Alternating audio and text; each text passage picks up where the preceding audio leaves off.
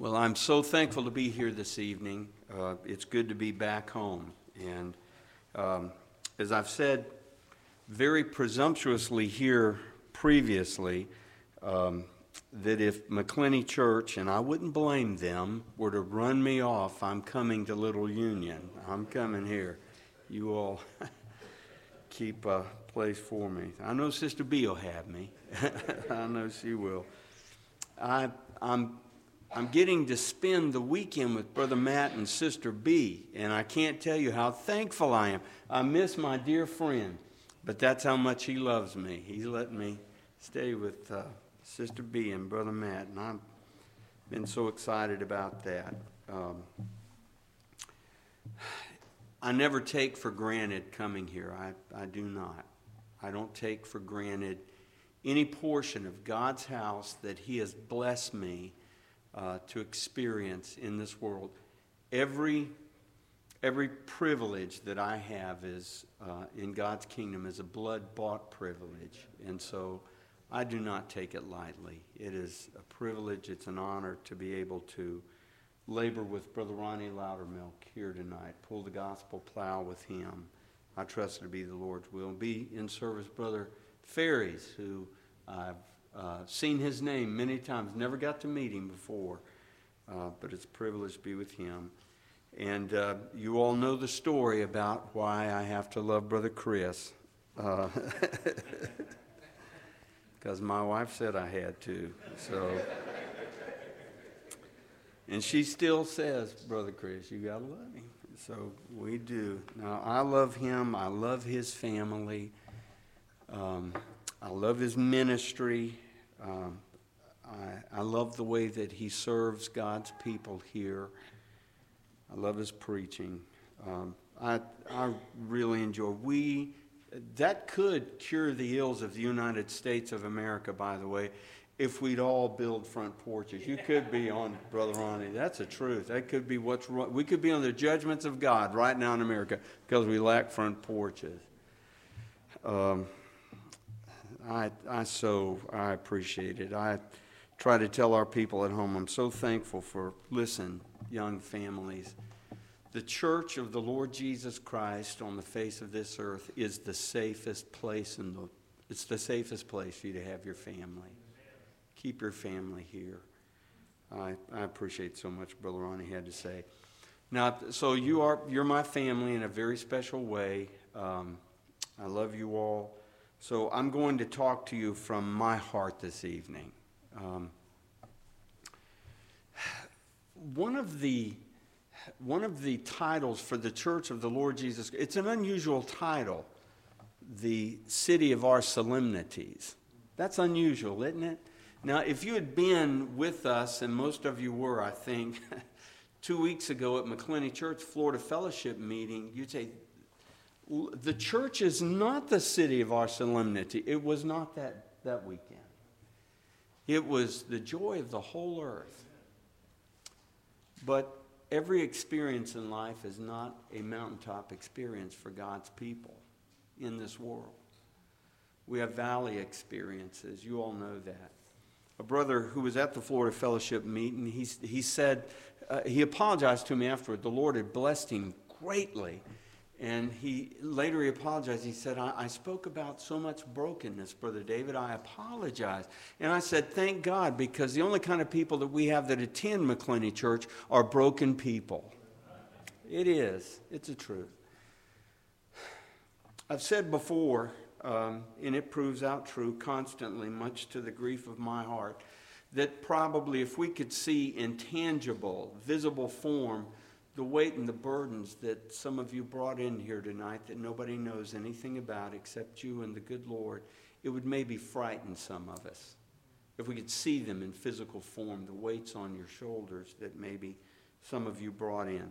So I will tell you, some of you know vocationally that I work in public education, and so my superintendent purchased a fireman's hat for me about a year ago. She said, I've decided that's your job. That's what you do. You're the fireman for the school district. I've never put out a fire in my life except, a little. But I do that. In our school district, I deal with a lot of trouble, a lot of difficulty, and I have for years. If you get, 8,000 people together at one time, there's going to be trouble. Human beings, what they are. And so I do the very best I can. And in 35 years in public education, I want to tell you, I dealt with probably the most darkness this week, dark issues this week. A 16-year-old that pulled the trigger on a double murder. I dealt with that this week. Other things that are too graphic for young ears to hear. I dealt with that this week, every day. And what would have normally been, just an amazing week, an incredible over-the-top week, even the things that are normally very over-the-top are not over-the-top this week. We live in a broken world. We do. People get amazed that life can be as challenging as it is. But we have to remember, we're not home yet. So over the course of the years, and this is what I want to share from my heart, in difficult times, when things are really, really difficult, and I've said these three things this week several times, over the course of the years, there are three things that I encourage myself with. There are three things that I say to myself when things are really, really difficult and I'm feeling the brokenness of this world. I want to share them with you tonight. But first, we're going to read this. We all need encouraging. And this is the well that we go to. 1 Samuel chapter 30, verse 6. You're familiar with it. 1 Samuel chapter 30, verse 6. I love this. David was in a bind. He was in a great bind. Saul was seeking his life. Of course, you know that story. Saul was seeking him. Saul was going to have him. The odds were against David, except that God was with that young man. David had some assets that he could leverage. He had his valiant 600 that went with him everywhere he went. Men that were committed when it was not a very healthy thing to do, to be committed to the young future king. But those valiant 600. And David encouraged himself in the cave of Adullam with them, in the wilderness of Ziph with them, in the wood of Hereth with them. But now in this verse, even his valiant 600 have turned on him. They think that David has led them just as afoul as he possibly can. And they're ready to stone him. They've lost their wives and their children and all that they have because of following David's leadership. And now even his closest friends are ready to stone him. He's being chased by Saul in a professional army. Now his own armed contingent is against him. David's broken. He's as broken as he can be. If you have any life experience at all, you've been broken already, right? If you have any life experience at all, you have come to that place in your life, maybe up to that point in your life, you've been in tight places, you've been in difficult places, but you thought, the Lord will get me through this. And then you come to a place, no, this is fine. This is the one that's going to take me out. I won't overcome this. It's over. All of my assets are used up. I have no hope, I have no strength, have no wisdom, don't know what to do. And in a hopeless situation, David found hope. David was greatly distressed. Verse 6, for the people spake of stoning him, because the soul of all the people was grieved, every man for his sons and for his daughters. But David encouraged himself in the Lord. David encouraged himself in the Lord. There was a French philosopher in the late 1800s that said, if you can take away a man's hope, he will curse the day that he was born. I had people, I remember that there was a thing about it in our community. Whenever I was just a 17-year-old boy and I went to Baker County, I remember how folks in that community that weren't Old Baptists, they really did not like the word hope in other religious orders. And whenever I'd go to a funeral, I always mention hope. And so they began to make a caricature out of it at funerals. When I have funerals with other ministers, they said, well, if all I had was a hope, then I wouldn't have anything. There's nothing to a hope. Well, let me say this. A hope is not a wish. It's not a wish. A hope is not a wishful thinking. A hope for the child of God is an earnest expectation of the soul, both sure and steadfast. So how can you find hope in the midst of apparent hopelessness? How can you refresh yourself when it looks like the brook has gone dry? So I want to say this. Preachers preach to themselves. They do. We do. We do. I've gone up and down the road talking to and that was before cell phones. Now, thank God for voice-activated cell phone. I don't look so stupid anymore. But I'm telling you, 25 years ago, there were people that would question my sanity. If they saw me going down the road, I was talking just as hard as I could, preaching to myself. You know, come on, son. So three things that I say and that I remember, 3 ways I encourage that I preach to myself. The first thing, and let me say, this is not like high theology. You know, sometimes we get beguiled away from the simplicity that there is in Christ. And I promise you, whenever the house is crashing down, you may not be able to sort out what are the communicable and the incommunicable attributes of God. You may not be able to do that. But you can remember the first thing, and that is this, is that I say this. It may sound like it is childlike faith. Jesus is with me, and he has all power. That encourages me in times and ways that I cannot express. Listen, can you imagine how paralyzed the 11 were? Jesus is leaving them. He's going away. He's telling them, I'm going, I'm leaving. He's at the end of his 40-day post-resurrection ministry. And I'm telling you, this man, that Peter, James, and John, they left their nets on the shores of the Sea of Galilee. Their only visible means of support. They left their nets. Professional fishermen, they left them there to rot. They've walked away from them. And the man that they followed, now he's leaving them. He's going. He's going away after a 40-day post-resurrection ministry. You say, well, no, they're all feeling good about it. No, here in Matthew, some of them are still doubting. He's leaving. Did we make the right decision? But listen to what he says. Jesus knows that their hearts, in verse 17, are melting inside of them. And Jesus came and spake and said unto them, saying this, all power is given to me, both in heaven and in earth. How much power does Jesus have? Every single bit of it belongs to him. All power is given to me, both in heaven and earth. Go ye therefore. Go ye therefore. I remember I was much younger and I was at Cool Springs Primitive Baptist Church in Middle Georgia, and Brother Daugherty was the pastor, and I was doing my best to preach, and I just felt so insignificant and so weak. A little 90-year-old brother came up to me, and he quoted this verse of Scripture after I got through preaching.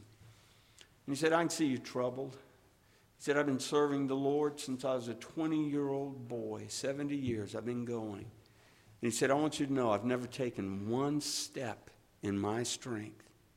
He said, I've gone in this precious promise. Jesus said, all power, both in heaven and in earth, it's mine.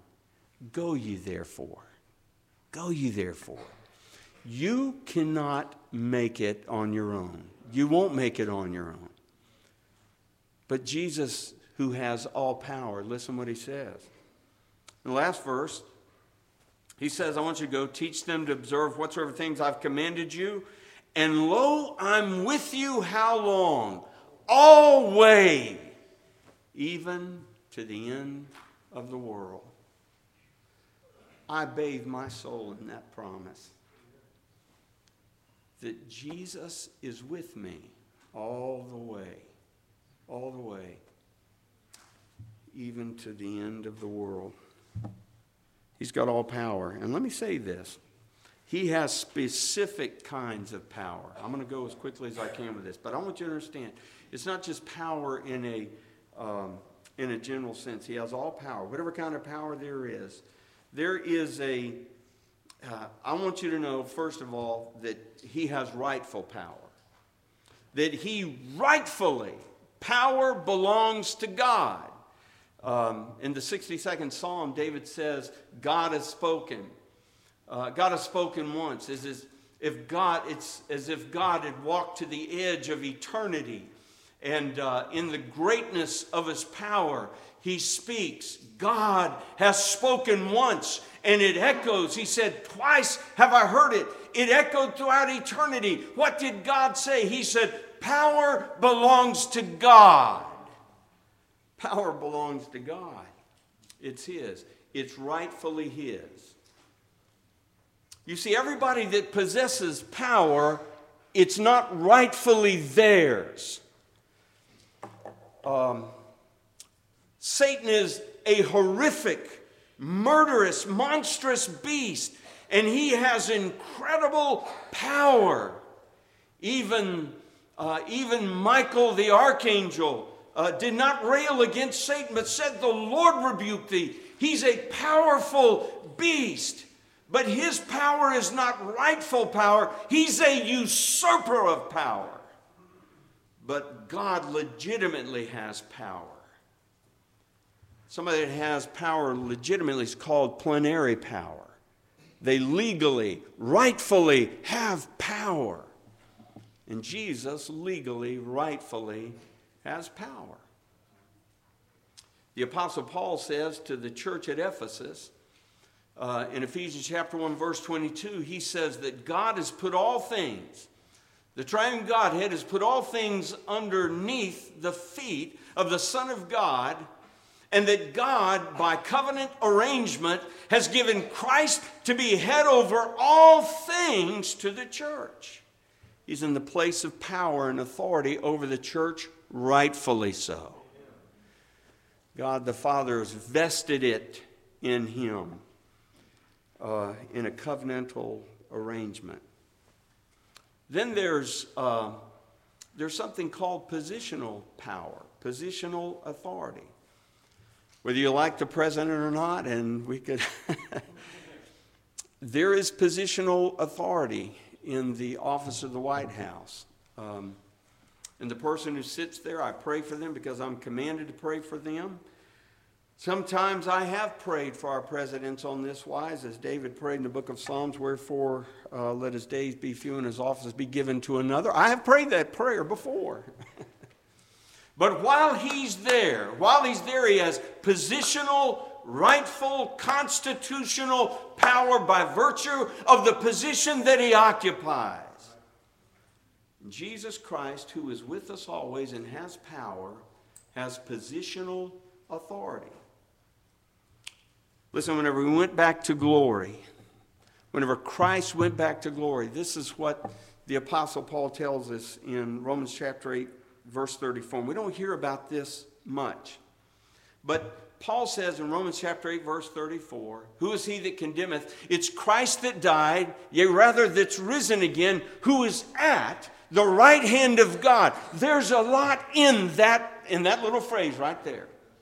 Who is at the right hand of God. And that speaks of the session or the seating of Christ in heaven. When Christ went back to glory, he was seated by God the Father at his right hand. And the right hand is, according to Jewish tradition, whoever sat at the right hand of majesty and lordship was the hand of authority. It was the place of authority. Whoever was seated on the right hand of whoever was Lord, that person was vested with authority to carry out the will of the person who was head. And so Jesus Christ goes back to heaven, and he's seated on the right hand of the Majesty on high, which means that in that position, he has the authority to execute the will of God throughout this universe by virtue, again, of his position in the covenant of grace. You say, wait a minute, didn't Jesus have all of that? Didn't Jesus have all of that authority before he left? I mean, as God doesn't have all that authority? Absolutely, as God, he has all power. But we're talking about him having power and authority over the church of the Lord Jesus Christ.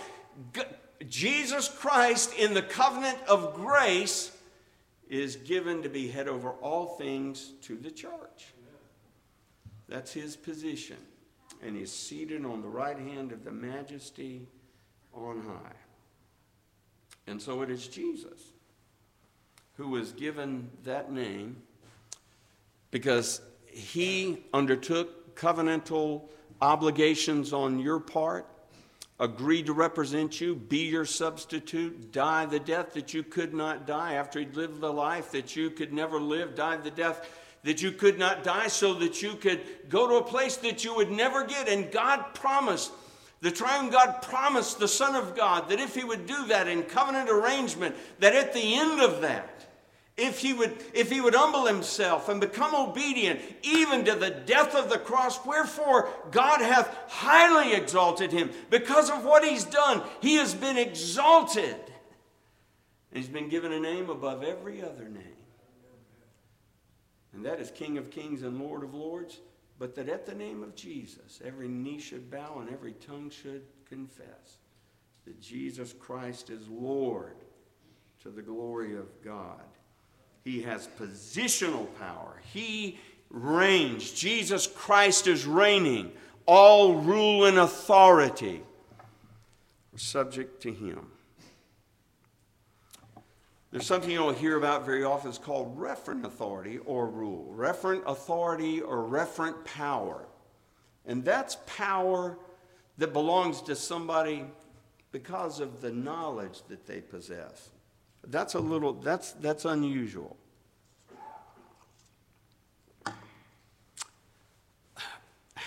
Because somebody's smart, how does that give them power? It's amazing. You've heard the old saying, knowledge is power. You know, whenever the modern state of Israel was established, this is referent, knowledge-based power. When the modern state of Israel was being established, do you know who they wanted to be the first prime minister of Israel?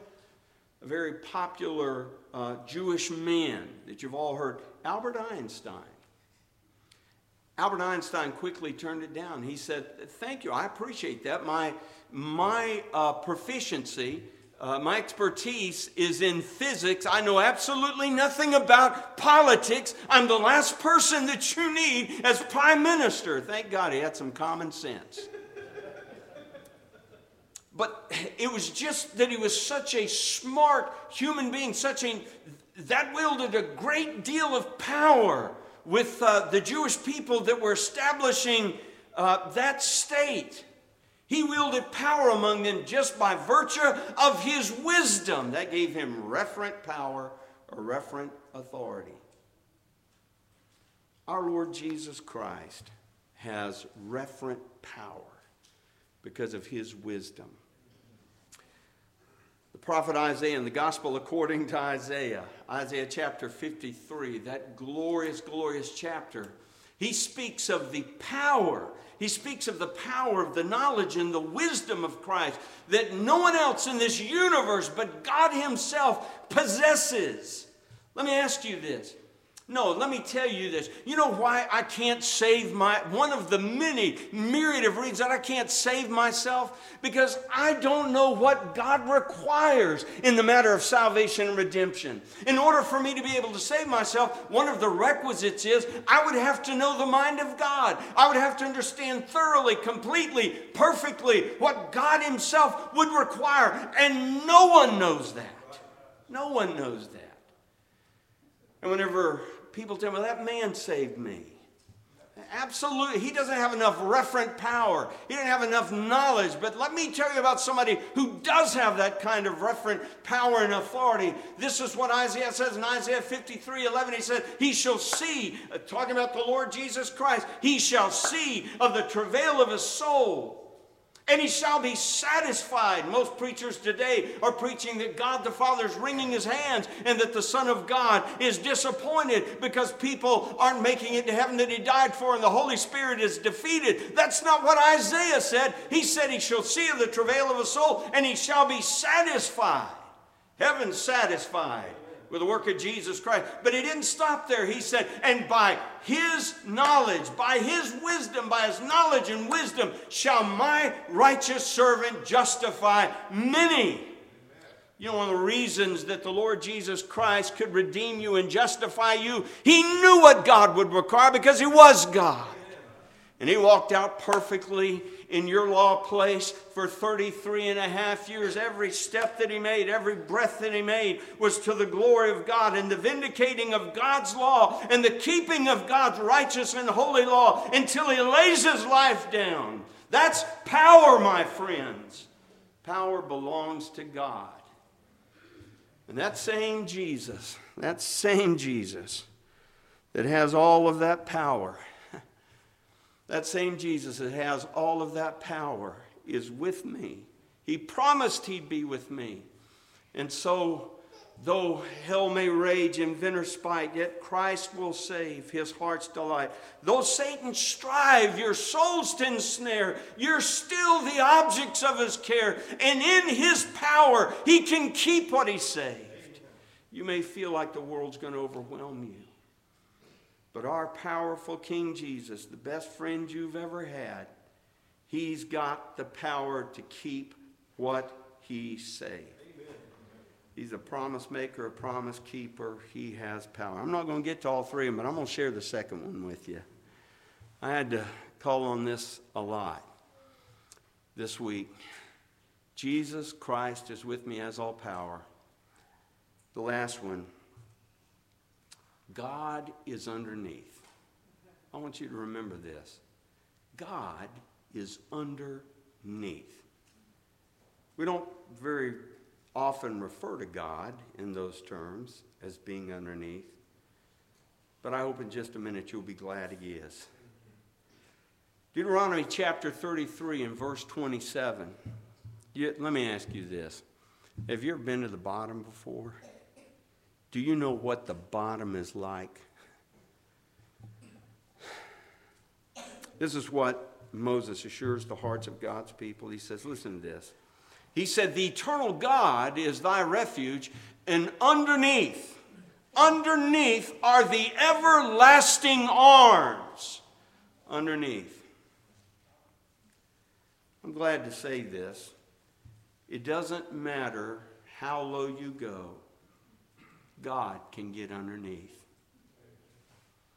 Underneath are the everlasting arms. You know, as I said, I love that he's the God of the mountains. He's the God of the high places of the earth. And I love to be with him. I love it whenever he blesses and he makes my feet to be like hinds feet upon my high places, and I'm able to follow him in the glorious realms of the high places of the earth and skip around like a hind and a roebuck by the power of the Spirit and rejoice in God and boast in Jesus all day long. I'm thankful when it's like that, but there are times that I go to the valley. Amen? So you know what Moses is saying? Let me tell you, he is the God of the valley. He doesn't just love you and care for you when you're on the mountaintop. He's with you in the valley. I told a mother this week whose son will spend the rest of his life in jail, and she's a good woman. I've known her for many years. I told her that God is underneath. I told that precious woman that the everlasting arms, it doesn't matter how low you go, and it's all darkness right now, but the everlasting arms are underneath. God knows how to go low, because on Calvary's rugged brow, Jesus went lower than you'll ever go. He knows what it looks like from the underneath. And so I'm telling you today that God has a desk at the bottom of the rope, at the end of the rope. God has a desk there. At the bottom of the ladder, He has an office there. And He'll be with you there. You remember, Jesus is with me. He has all power. He's underneath. He doesn't abandon us. He doesn't abandon us because things aren't well. Men and women, boys and girls will abandon you when it doesn't go well with you. They will. But not Jesus. The everlasting arms are underneath. David said, "Whither shall I go from thy spirit? Whither shall I flee from thy presence? If I ascend up into heaven, thou art there. If I make my bed in hell, thou art there." You say, "Brother David, can a child of God go to hell?" David said he'd made his bed in hell. Jonah said that he cried from where? The belly of hell. But it's like this. I'll tell you what my daddy used to say. My daddy used to say, he said, "Son, I'm not worried about dying and going to hell. I'm worried about going to hell and then dying." Amen? We can put ourselves in hell in this world. And that's what Brother Ronnie was talking about. In temporal salvation, in temporal deliverances. And I'm telling you that if you put yourself there, if it's by your own work, you've done it. You've done it to yourself. Then if we confess our sins, He's faithful and just to forgive us our sins and to cleanse us of all unrighteousness. Now, confessing your sin doesn't mean, listen, if what I've done, if you're offended because, of what I'm sorry. That's not it. I'm sorry that's not it. I mean, confessing it's sin against thee and thee only have I done this evil in thy sight, that thou mightest be just. Sometimes we put ourselves in hell. Confess, acknowledge sin, see sin as God sees sin, call it what it is, plead the blood of Christ, and you'll feel the power that there is in the blood of Christ and the underneath everlasting arms. If there's circumstances that are thrust upon you, like Job's, and some of us think, no, the way I'll make it through difficulty is I'll just wait and I know God's going to give me the answer by and by. He never answered Job's question. Why? He never did. And I've got a clue for you. He's not going to answer all your questions. All you need to know is that Jesus is always with me. He has all power. And the will of God's never going to lead me where the grace of God cannot keep me. The everlasting arms are underneath. And you can make it. I'm not telling, don't ask me to tell you how you'll make it next month. He just gives me grace for today.